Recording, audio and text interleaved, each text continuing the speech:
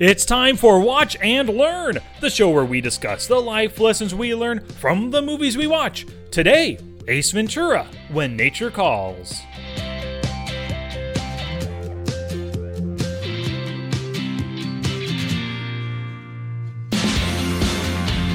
Hey, movie maniacs, my name is Sky, and I'm joined by my brother Dusty. What's the haps on the craps, Dust?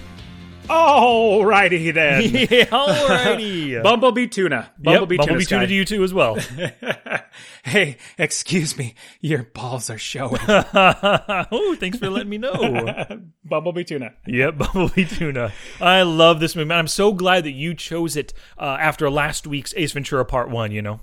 Man, I am so glad we got to watch both of these movies. I would not, with so many things going on with lives, from kids to family to traveling to business and all that sort of stuff, it would not take the time to watch these movies, even though they're so hilarious. Like, I just bust up laughing, and I'm so glad we take the time to watch movies again. This is great. Oh, absolutely. And maybe I'm not on the exact same wavelength as you. I watch a lot of movies, like, when I have downtime at night and stuff, and I really like to put on movies that I grew up with, that I loved, and I have the boys sit down with me, So we have all watched Ace Ventura Part 1 and 2 like a couple of years ago together, and it was really nice to revisit both of these movies in the past 2 weeks with them again as well, Yeah, so coming off of Ace Ventura 1, now we're on to Ace Ventura 2. What do you think between 1 and 2? Did 2 live up to 1 or not enough, or what? When I first watched this in theaters, when it came out in 1995, I ditched school with my friends. You probably remember Dave and Mark, right? Yep. I think Ben came with us too. So the four of us, we all ditched school, went to go see this in the movie theater. And I was really disappointed because it kind of like copied or repeated a lot of the same jokes. There was a few laugh out loud moments, but at first, I wasn't a big fan of this, but then it came out on VHS, and I watched it again, and then watching number 2 all the way through last night might have been watching number 35, I don't know. I've fallen in love with this movie, and it is just as good as the first. And you know what's something fantastic? I wholehearedly agree with you. What is super cool was that the director and writer is somebody totally different, but somebody that is a comedic genius. His name is Steve Oedekerk. You know him, right? Absolutely. Tell me what other movie he did that we both love. He did, my goodness, what was the name? It's Kung Pao, Enter the Fist. Kung Pao, Enter the Fist is so hilarious. I love that movie too. And so that's what first introduced me to Steve Oedekerk and how hilarious he is. And then you told me, hey, did you know that he actually directed and wrote Ace Ventura 2? I was like, no, what? Cool. Mm-hmm. Yes, he is hilarious. And the comedy that he thinks of, even things like you would not think of, when Ace goes into the party at the consulate's place and people are eating food, he walks by them and puts his whole palm on the plate of the food, like to 3 different people. I'm like, who thinks of that stuff as something to write? Oh man, that reminded me of, we talked about it last week when he was walking by and pulling the arm on the cello player's pulling the cello player's arm. Same kind of thing. Just whatever he could do to disrupt what other people are doing, he's down for. Absolutely. So, would you say that this beats Part 1, or is it on par or less? Man, it's really interesting. There were, just like you had mentioned last week, this movie has more laugh out loud scenes than Part 1.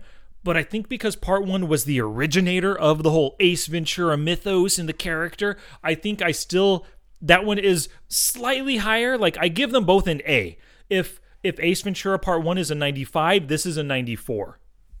Just because it was the second one. It's not totally new and fresh, but something doesn't have to be new and fresh for me to love it. It can be the same pepperoni pizza that I've had from Little Caesars for the past 5 years. I still love it this week because it's been 2 weeks since I had one, Yeah, I get what you're saying. But there were so many other new things in there that were not in Part 1 that was hilarious. And so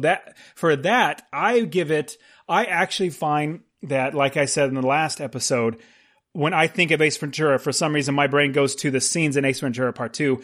And after watching both these back to back, I'm thinking if I were to watch one again, it would be part 2. And so I would pick part 2, which means I would give that a higher score. I give part 2 an A+, as opposed to part 1 was an A. I give part 2 an A+, which is so rare for any movie, in my opinion, to be better than the first one. I give it an A+. Yeah, you're right. It is super rare. And, I might be right there with you. If you said, Sky, you can only watch one of these movies one more time for the rest of your life, it would probably be When Nature Calls. So maybe I have to revise that. Maybe Nature Calls gets a 96 as an A, and Pet Detective gets a 95, but still an A. Maybe. And you also have Tommy Davidson in it. He is hilarious, and I love the scene where he comes out. You don't see him, but you see this big, huge black dude that's just gargantuan. It's going to crush Ace. And then he turns around and you see little Tommy. And he's like, really? I got to fight him. Yeah. So that was so funny because he's supposed to be, the idea is that he's this like feral, wild warrior character that he could defeat anybody in any other tribe. So he comes out and he fights Ace Ventura, but at the end of the movie, he ends up being the prince of the tribe, I know. How weird is that? The feral guy actually being the prince, but it makes sense. Why introduce another character? You have Tommy Davidson. Let's give him a little bit more to do at this very last scene, because it would probably not work so well if it was just some random dude that you saw earlier in the movie as the prince, as opposed to Tommy Davidson. It works better. Yeah. Yeah, so and there's so many scenes. Now, you and I like to talk about our favorite scene, but I have like 5 of them in there. And so that's why it's like, for me, it's an A+. I can't get past how hilarious. And like you said, when you look at Ace Ventura 1 and Ace Ventura 2 has the similar jokes and funny things but I try to help myself to remember that this is supposedly, and it is, the same character, the same person, same personality. Now he's changed a little bit, so he has a new, other new nuances to his personality, but it's hard to do something completely fresh and completely leave. The person hasn't changed 100%, so he can't stop what he did in the past. So even though he's reached creamy goodness, or what was it? Enlightenment, creamy enlightenment? No, it was, I think I wrote it down. It was, omnipresent supergalactic oneness.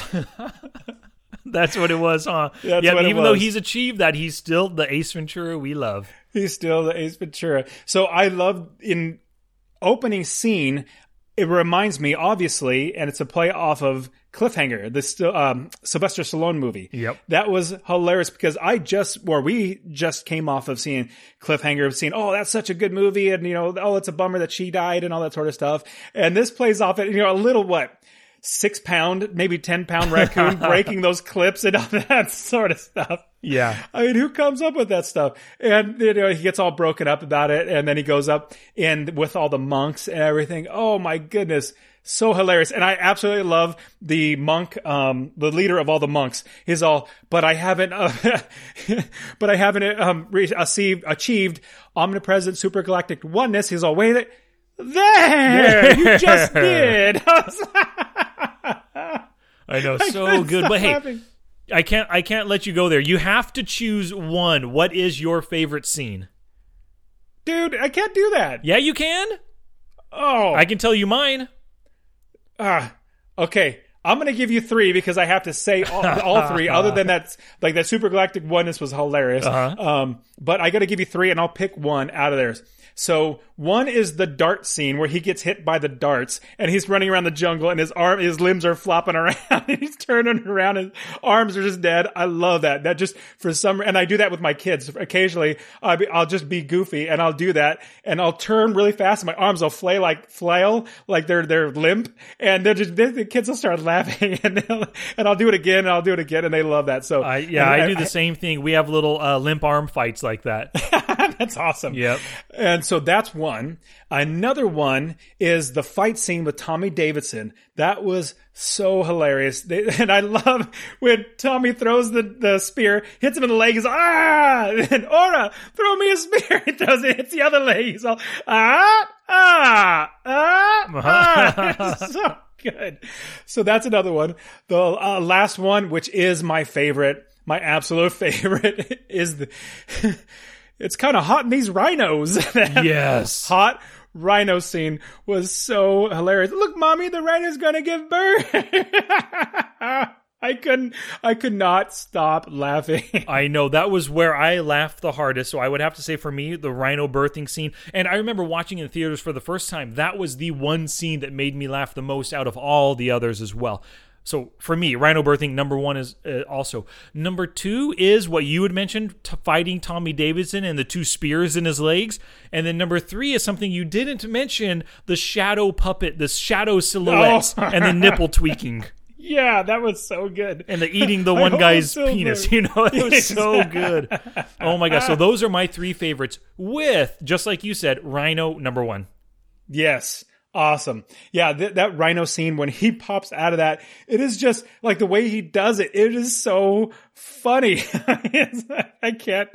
Oh my goodness. Yeah. So like I said, I had so many more laughs, and the ones that I want to remember come from this movie. So yeah, by far, I give this one A+. Yeah, I agree with you. Now that I think about it, this one has to be rated higher because I do laugh so much more, and I would choose to watch it before the second one or before the first one again. And you also team up with Steve Odekirk, who's the writer, and Jim Carrey adding in his 5 cents or just adding to everything. It's great, and Steve Odekirk's hilarious too, so that helps a ton. He is. I wonder why his career didn't take off like the Farrelly brothers or just Jim Carrey's did. Why was he kind of not left behind? Because I looked at his IMDb, and he's been decently busy ever since those two movies. But he just hasn't achieved crazy big stardom like a lot of the other funny directors and actors like they do. Yeah, that's a great point. One that another scene that I have to bring up because I laugh when I see it is he goes into the cave with the torch. And he's going to the cage, he's sneaking in, because he's scared. And he's all, okay, I'm nothing to be afraid about with my medallion. I got my medallion. There's nothing to be afraid. And here's a tweet, tweet, tweet. And he's all, die, devil bird! And throws the medallion at the bird. Okay, as long as I got my torch, I'll be okay. Tweet, tweet, tweet, tweet. Die, winged spawn of Satan! And throws the torch. Yep. It's so good. And what's funny is that you see that coming, right? He's going to throw his torch next, but it's still, when he does it, even though you see it coming, he does it so perfectly. The words that he uses are just so funny. You laugh out loud at that part too. Yeah, absolutely. And people are thinking about them writing the stuff and thinking, hey, this should be funny. Let me write it in there. It's like, I'm not creative at all. I literally know that. Like, I'm not creative. But when I see something funny, I know it's funny. I just pulled up Steve Odekirk, and definitely one of his more well-known, in my opinion, is Kung Pao Enter the Fist. Such a funny movie, in my opinion. But I didn't know, but he actually wrote Patch Adams, the Robin Williams movie. Mm-hmm. That really slow, kind of. Yeah. Yeah, he actually wrote it, but I think it was, a true story about Patch Adams. But I was like, oh wow, so he's pretty versatile.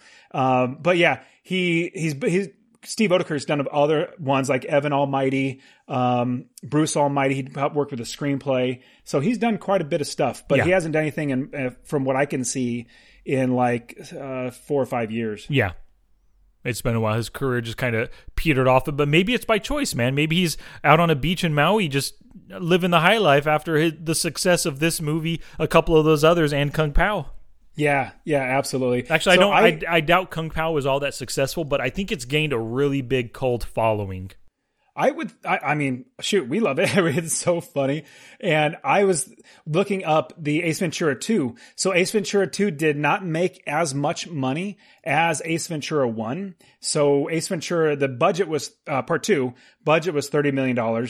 It made gross $108 million, which, cumulative gross.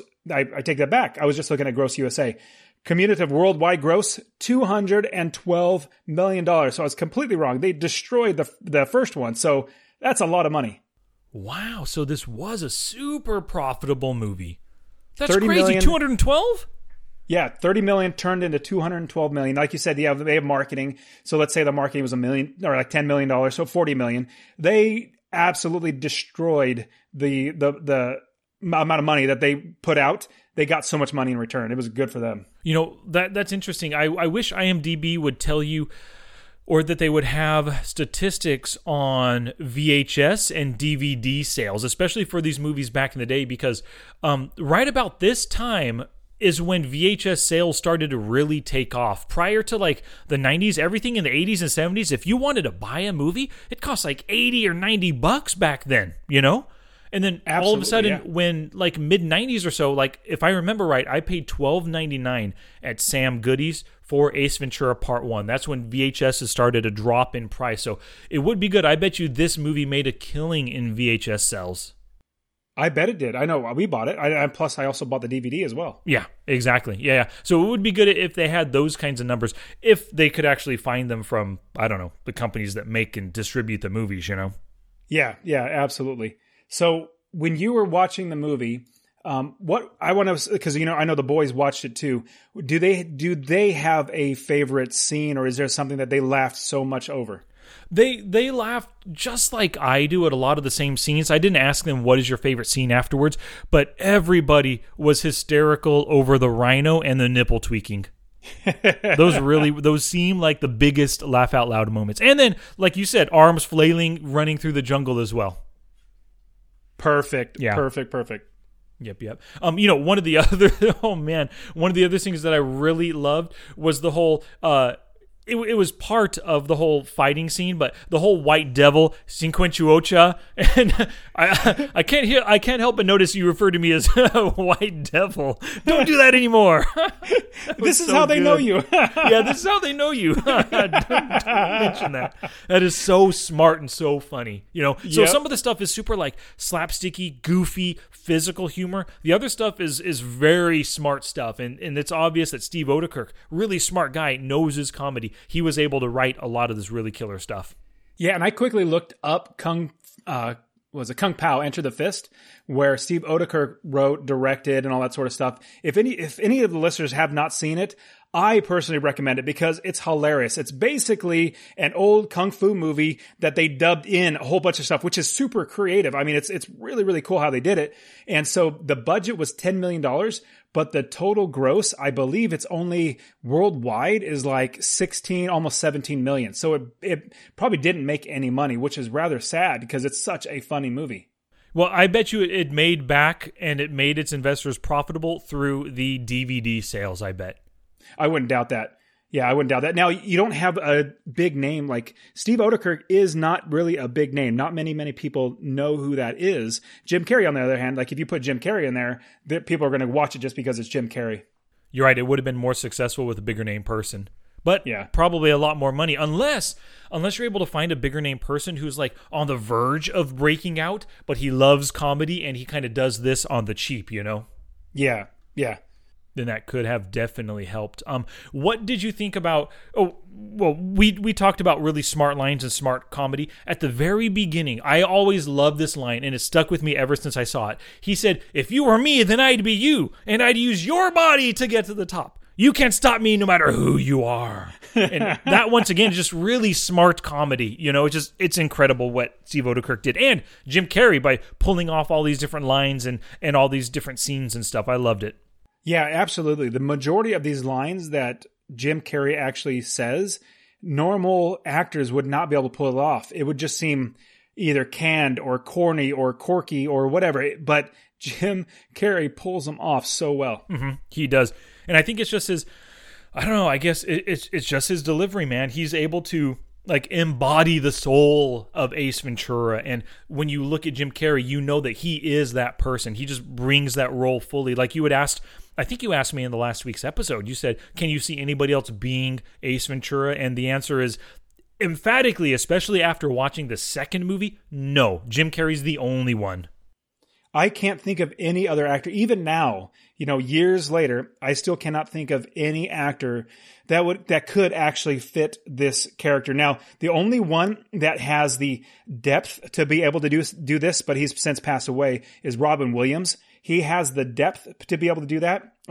Mike Myers also is somebody who has depth to be able to do that, but they don't have the facial and the mannerisms that Jim Carrey, to be able to tweak his face, like rubber face. That type of stuff is just so hard to do. But as far as the capacity and the ability to do so, those are the only two actors that I can see that can potentially pull it off. But they still wouldn't fit. Either one of them wouldn't fit. They wouldn't do nearly as good a job. Yeah, I like your assessment there. And I think if anybody else had portrayed Ace Ventura in the first movie, there would have never been a When Nature Calls made. Absolutely, there would not have been. Yeah. Awesome. So let's get to some life lessons. I'll be honest, I was just having so much fun in the movie. I only pulled out one life lesson from it. I got 3, and Good. I actually got one even while we were talking. It got another one. So I'll go ahead and start.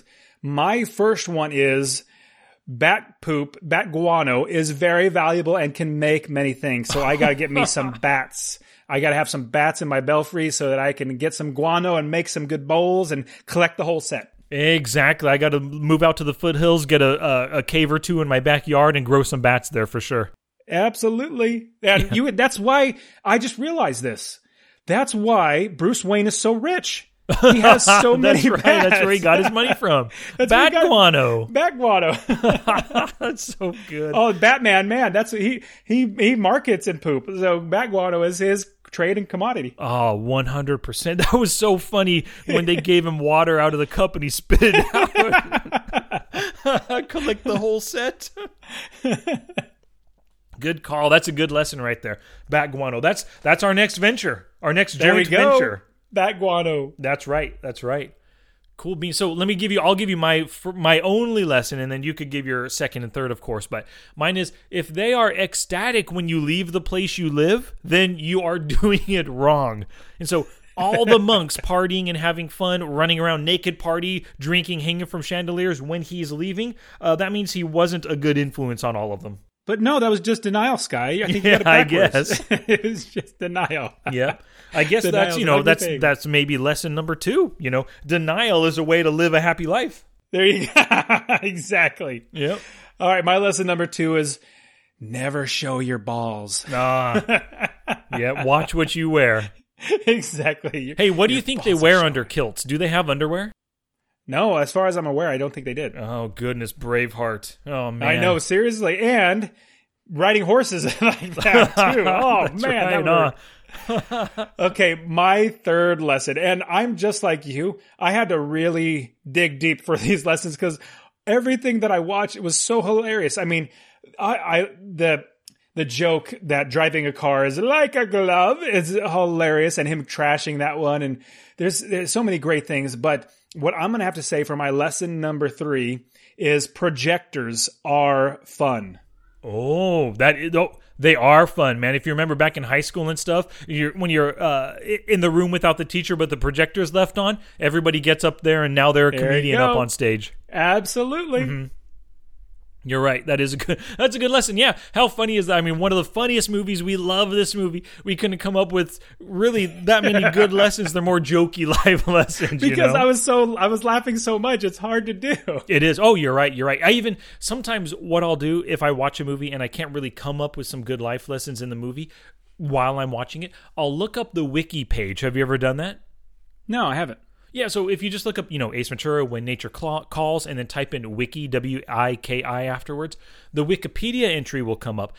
And on that page, you can always read a full breakdown of the beat by beat in the movie. And sometimes reading that will give me an idea. Oh, yeah, that's a great lesson to learn from what Ace Ventura did here, or whatever character in whatever movie. In this one, I read through the wiki page 3 times. I couldn't come up with more lessons because I was just laughing the whole time.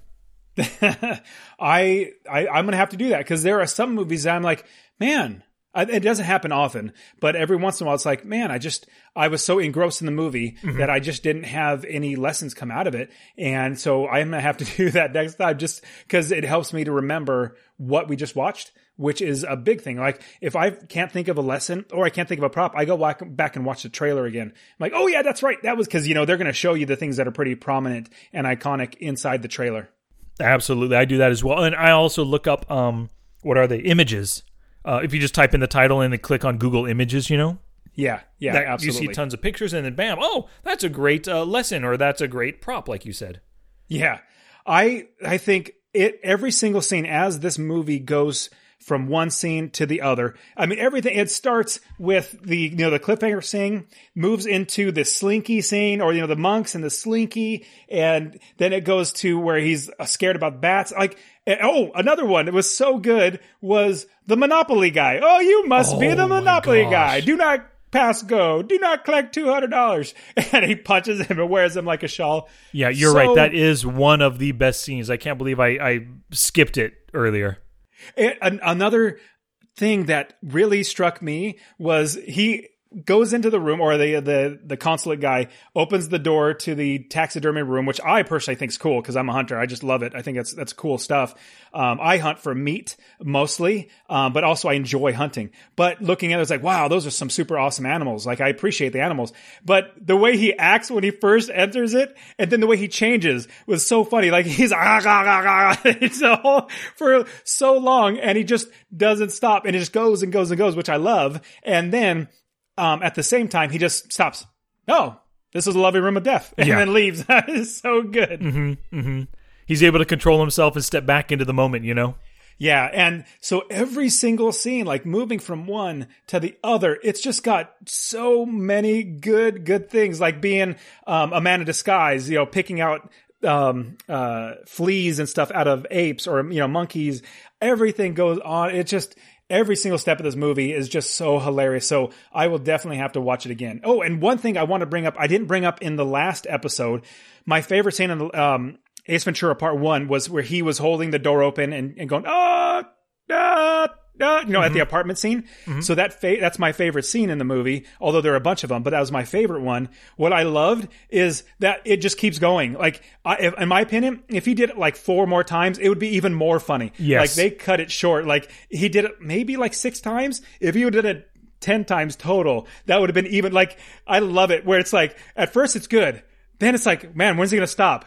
Oh, wait, this is getting awkward. And he's still going. Yeah. That's my brain for some reason. I love that. I agree with you. They're beating that dead horse over and over again. It can be super funny. I love it. And you've mentioned that plenty of times that you really like it when movies do that. Yeah, it's like I feel awkward personally, which makes me laugh even more. Like, I feel like I'm cringing, but I'm like, it's so funny. Yep. Hey, you mentioned Ace Ventura Part 1, and I want to go back to that again real quick, because something I forgot to mention last week. What was Einhorn's plan? At the very end, all the cops are there.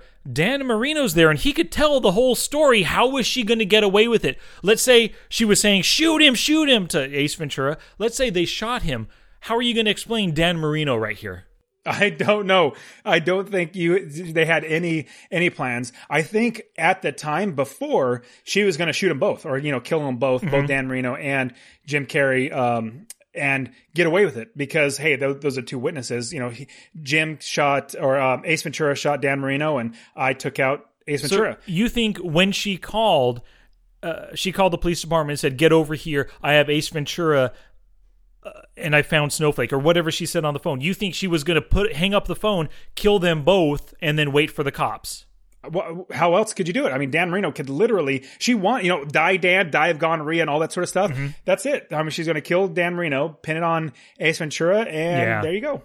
But I guess Ace Ventura just attacking her and fighting back gave the cops enough time to get there before she was able to complete her plan, I guess.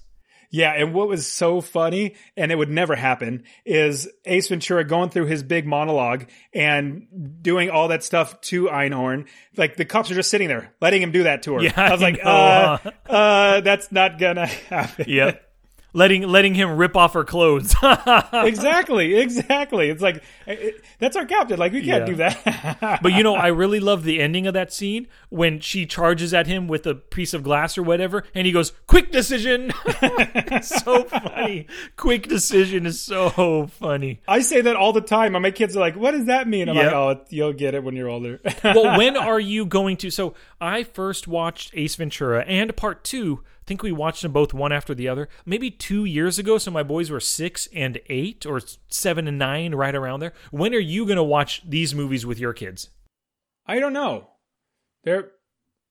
Maybe in the next couple of years, probably sometime like that. I know my wife isn't a big fan of it because she says like the slapstick comedy, and there's a good amount of sexual type stuff in there, which we could definitely fast forward through. But it's hilarious. So eventually we might. I just haven't thought of it because this is the first time I thought about it in a long time. Yeah, I gotcha.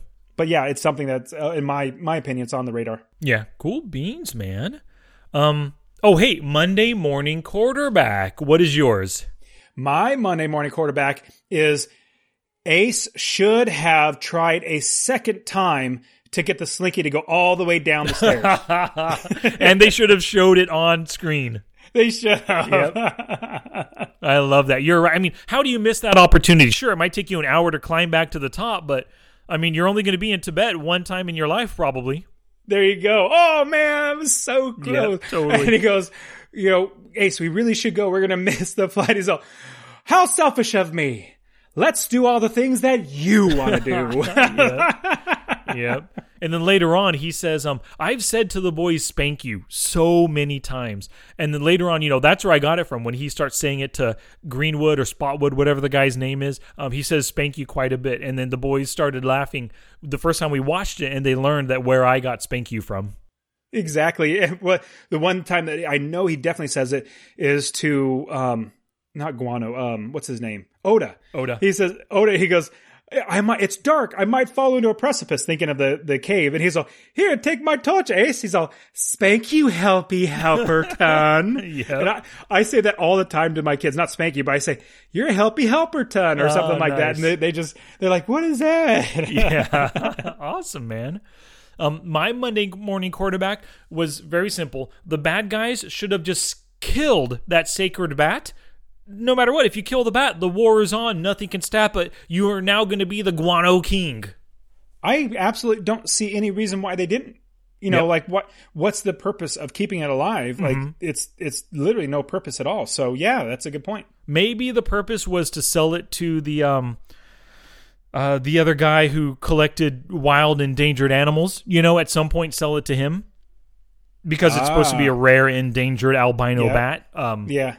But I mean, that's the only reason right there. But if you're going to make millions off of guano, what do you need to sell a bat for a few tens of thousands, I have one more. So the main bad guy, I can't remember his name, the consulate guy, Cappy, I think his name. Cappy, he should have went for the monster truck as opposed to the little dinky little, Jeep. Oh, you're right. He made a bad choice in vehicles right there at the end. Apparently it's his vehicles. It seems like it's his vehicles. He should have jumped in that one. Yeah. He would have been fine. I agree. I liked it when when Ace Ventura made the elephant sit on the Rolls Royce. Oh yeah. Mm-hmm. Oh yeah. And then using him to take out the guard. Yeah. Oh, do you know who the guard is? That he looks familiar. I've seen him in plenty of other movies, but I can't remember what his name was or what else he's played in. Adewale. He was Mr. Echo in Lost.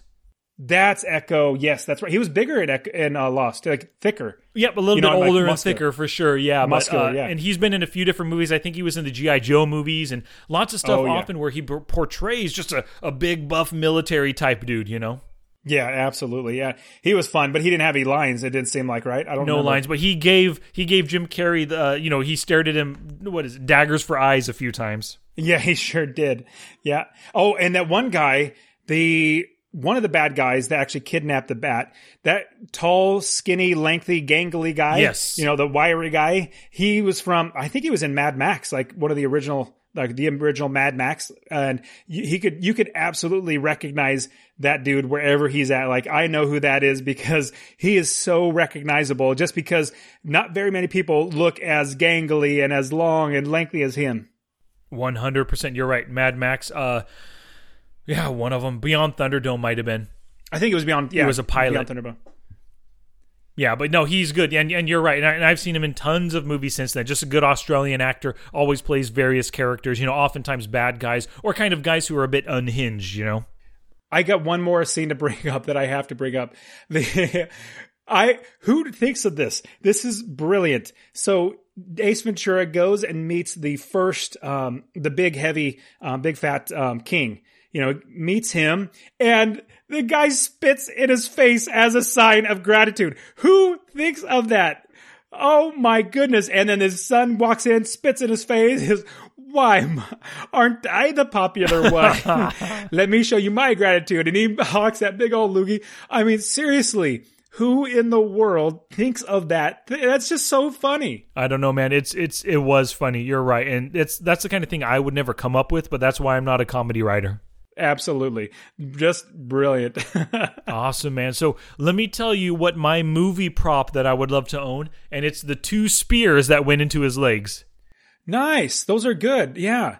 I absolutely think that's a great one. I would go with the medallion of spiritual accomplishment of omnipresent supergalactic oneness. There you go. That's a good one. Covered in at least a little corner of it covered in bat guano.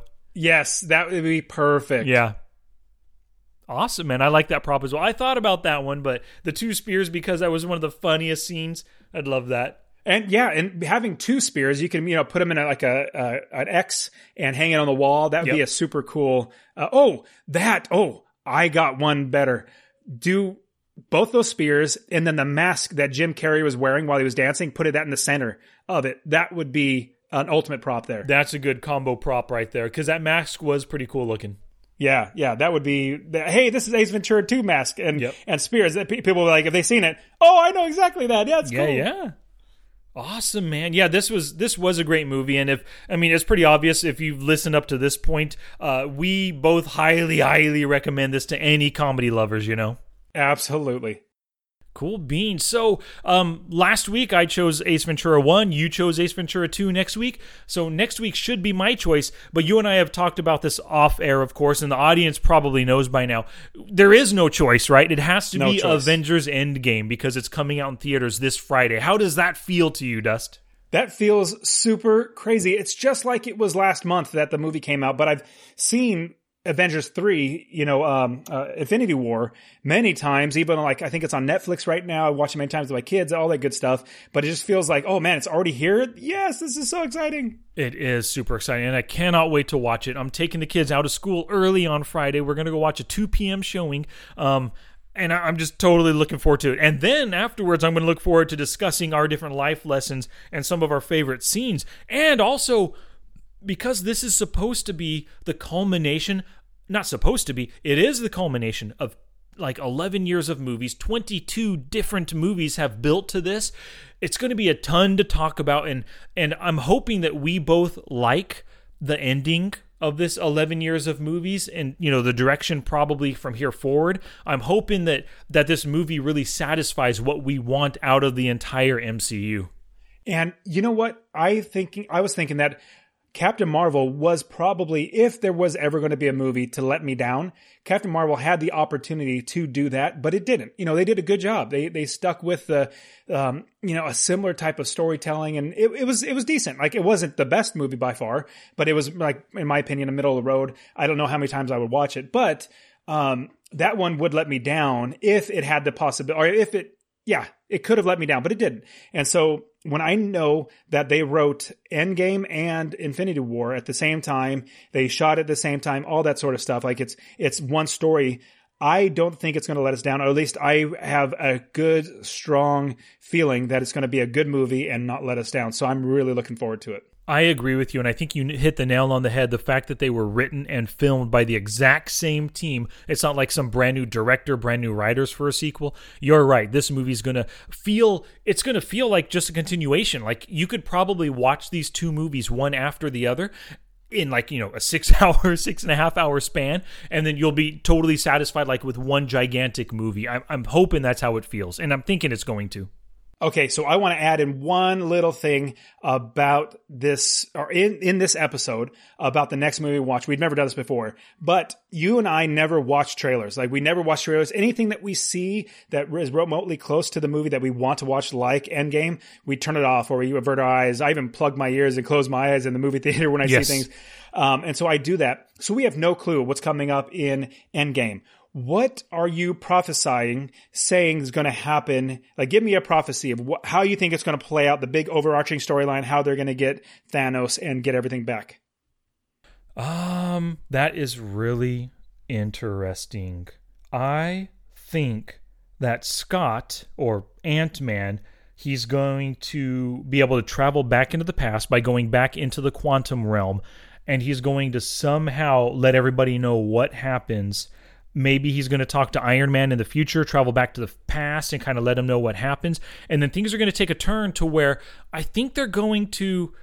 See, you got to figure that they have to stop Thanos from getting all of the stones. So I think they're going to somehow make it so that he does not kill Gamora. Maybe he goes to Vormir and is not able to collect that stone, so that he has to come back to Earth and just... it's going to be something along those lines. I think Gamora's going to live.